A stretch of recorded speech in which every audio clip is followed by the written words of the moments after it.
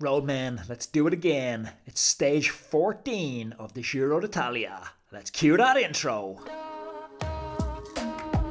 The big question is this: how do we use cycling as a tool to improve our health, our happiness, and our longevity?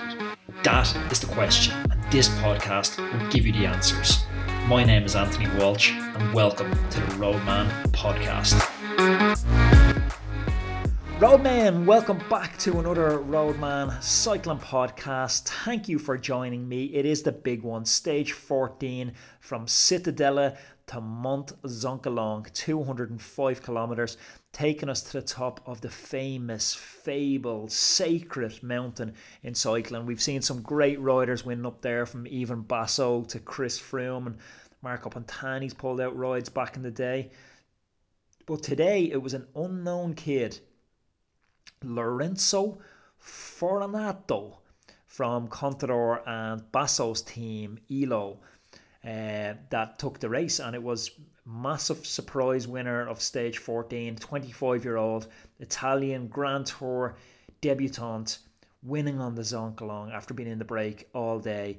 It was a brilliant fairy tale ending. That's what we're going to talk about today, and the GC battle. Before I dive into all that, let me remind you about Patreon. Just a subtle plug about Patreon. It's how we support the podcast. So please, if you haven't subscribed already, please head on over there. It's patreon.com/Anthony_Walsh. Make a small donation to the podcast to help keep the show on the road. Well, let's talk about Lorenzo Fortunato. So he said, and even to be commended further for taking an interview in English, a language which he's not a native speaker in, after the race as a young kid. He said in slightly broken English, but we'll forgive him for that.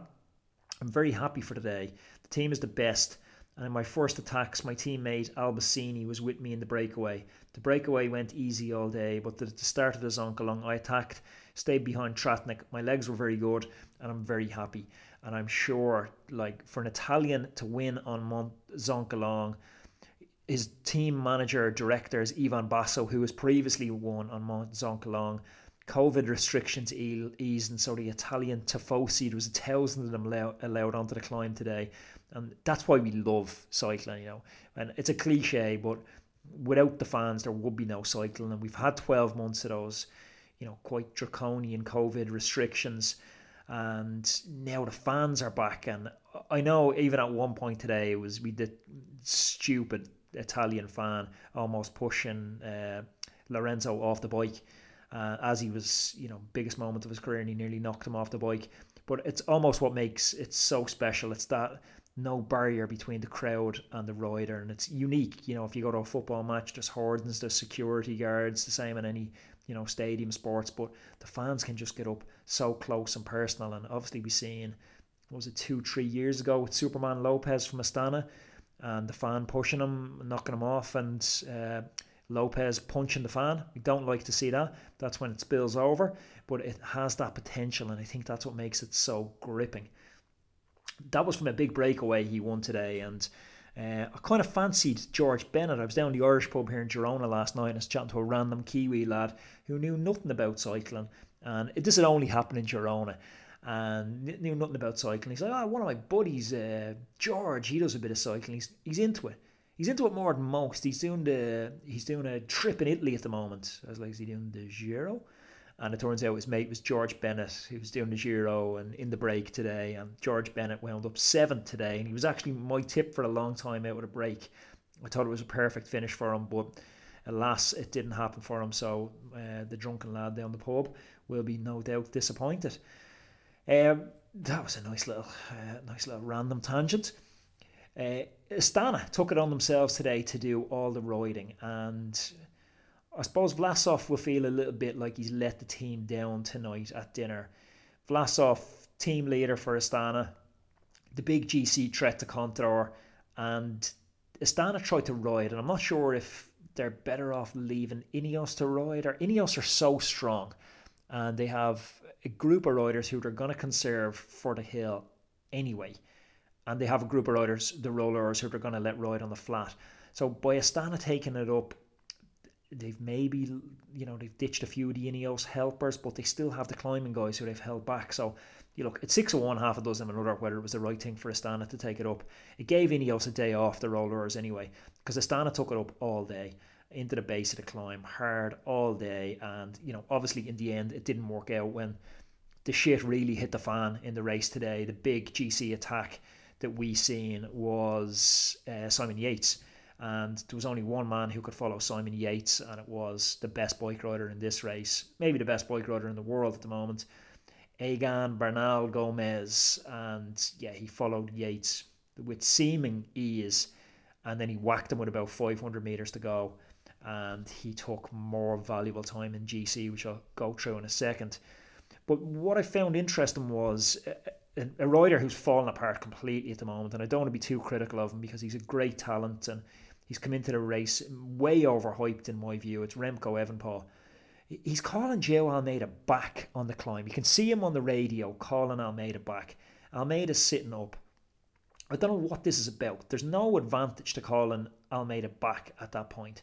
The road is so steep, there's no aero advantage. Honestly, I think it'd just annoy me if I'd been dropped, having another teammate around me that's waiting for me. There's talk of Almeida leaving at the end of the season, so maybe it's a bit of a flex of ego from Remco to say, look, I'm the boss, you wait when I say wait.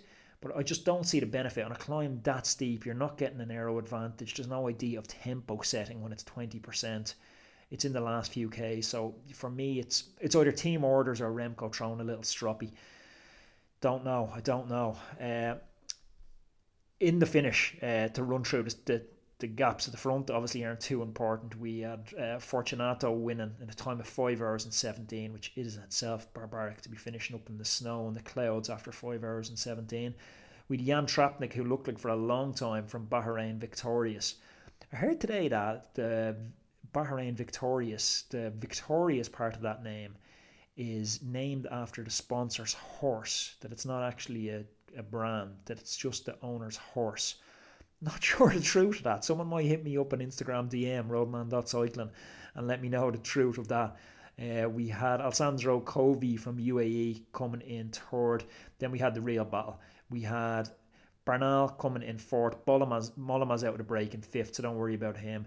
But with Bernal finishing at 143 and Yates finishing at 154. So he's taking 11 seconds on Yates, which is, it's pretty big, but he's put damage into the rest of them. Like right now, the GC is Bernal.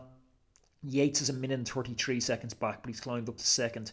Caruso, who done a ride today, is only 151 back. Vlasov's at 157. Hugh Carty's at 211.